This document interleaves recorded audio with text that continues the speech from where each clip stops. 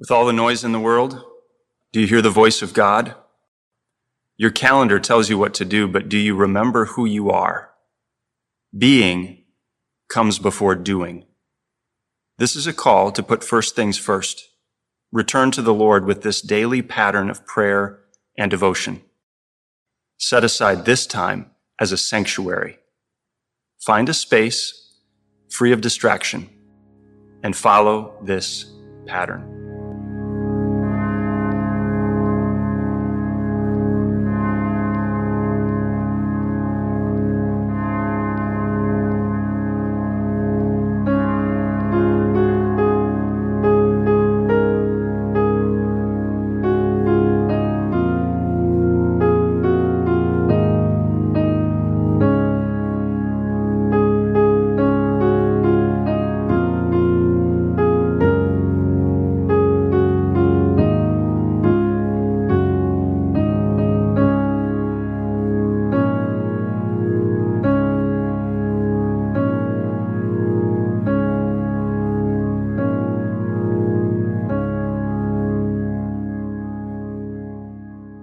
After that day, everything was different.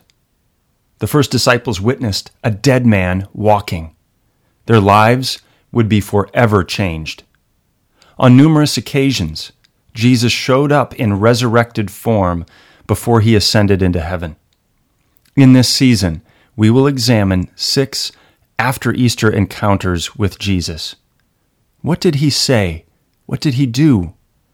In what practical ways does resurrection change my life today? Nothing will ever be the same.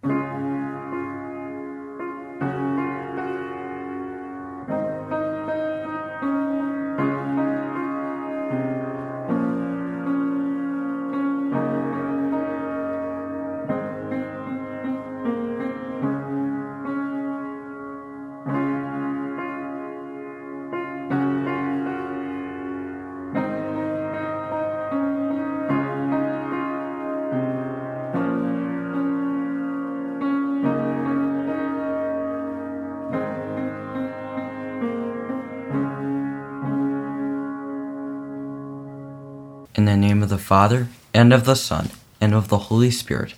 Amen. Lord Jesus, you once came to humanity in a rustic barn and a messy manger. Do not be distant from the rough places in our lives. We often find ourselves far from you. In mercy, come near to us, our Lord, Emmanuel. For you live and reign with the Father and the Holy Spirit, one God, now and forever. Amen.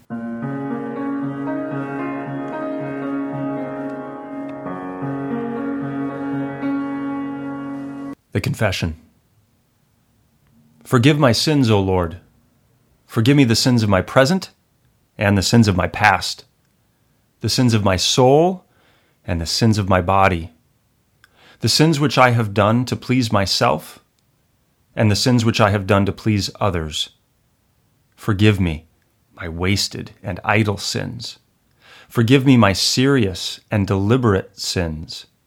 Forgive me those sins which I know and those sins which I know not, the sins which I have labored so to hide from others, that I have hid them from my own memory.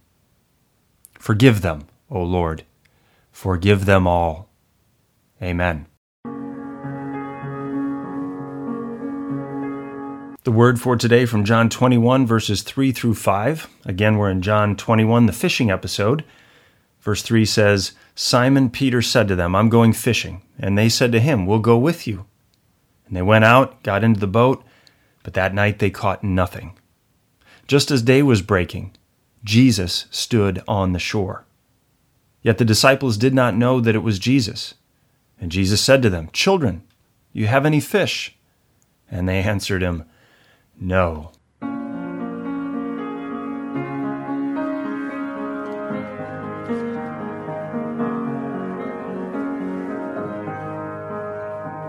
The meditation. The meditation for today is by Jeff Claytor. That is me. You can go to the website to see all of our writers under the bio section, thedailypattern.org. Find out about all of our contributors to The Daily Pattern. Today's meditation. It's an annual tradition, the Dudes Fishing Trip, every June at Cabacona Lake in northern Minnesota. Dennis is a family friend who's part of the tradition. He self-nominated to be the camp cook decades ago, so the menu is always his. A legendary Dennis quote is, "Eat for the hunger to come." He's not a fan of leftovers. Eat for the hunger to come. The lake encounter with Jesus in John 21 begins with hunger. John clearly indicates the failure of the fishermen when he says they caught nothing. They are utterly empty. As if to rub it in, Jesus, although they didn't know it was him, called from the shore, "Do you have any fish?" And the answer is terse, no. Utter emptiness is something I know well. In fact, I feel it every year after Easter. The resurrection gives me such hope. It's like a high, but the mountaintop always descends into the valley after Easter. Christ is risen, and then we return to mundane work. Complicated schedules, stressful jobs, tight finances, depressing headline news. As we know, Jesus filled the empty boats with a pile of fish, 153 to be precise. Even more, he filled their bellies with breakfast by the shoreline fire. Emptiness turns into abundance when Jesus is near. This pertains to more than just cod and bass. His forgiveness is abundant. His mercy is never-ending. His compassion is overflowing. The journey of our lives is often long and weary, and hunger comes. And we wonder if we have strength to continue. But it's in those moments that Jesus shows up, sometimes disguised or unknown to us.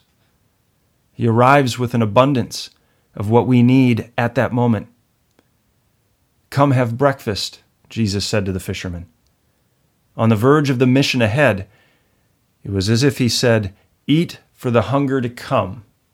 And when that hunger comes, he's always faithful to provide another meal, even more.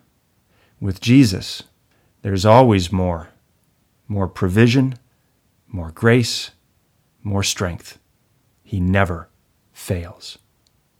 We pray.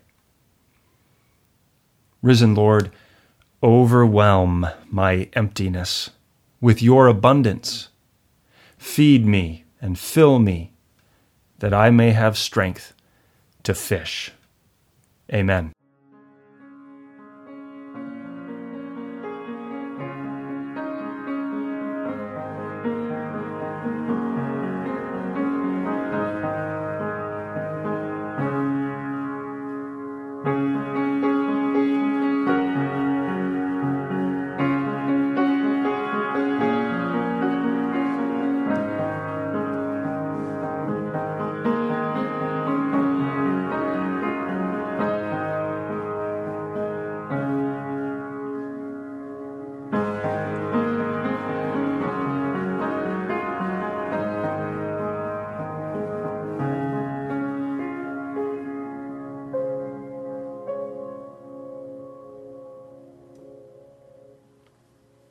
The benediction. And the peace of God, which surpasses all understanding, will guard your hearts and your minds in Christ Jesus. Amen.